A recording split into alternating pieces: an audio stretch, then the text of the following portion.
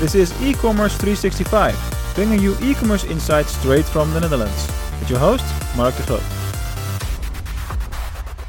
Did you know that 34% of the online shoppers in the Netherlands are behind on their payments? Not 34% of all online shoppers, but 34% of online shoppers that are buying on credit.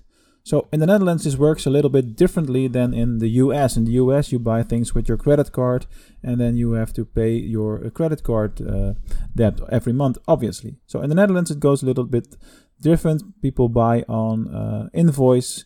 Then they get, for example, they buy products for 100 euros and then they have to do a payment of 20 euros every month and they pay a little bit of interest.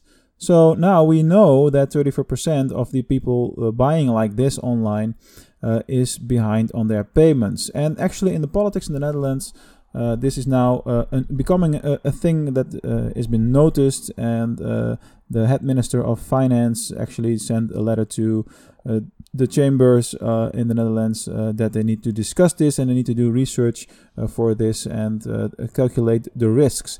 So online stores are going to be forced here to make extra steps to make sure that the payments are not falling behind and are and most importantly, and this I really agree with, do not make consumers continue to buy and buy more and advertise products to them when they already are behind on payments. So this is something that's actually happening right now, right here in the Netherlands. We'll keep you updated with e-commerce 365 as always.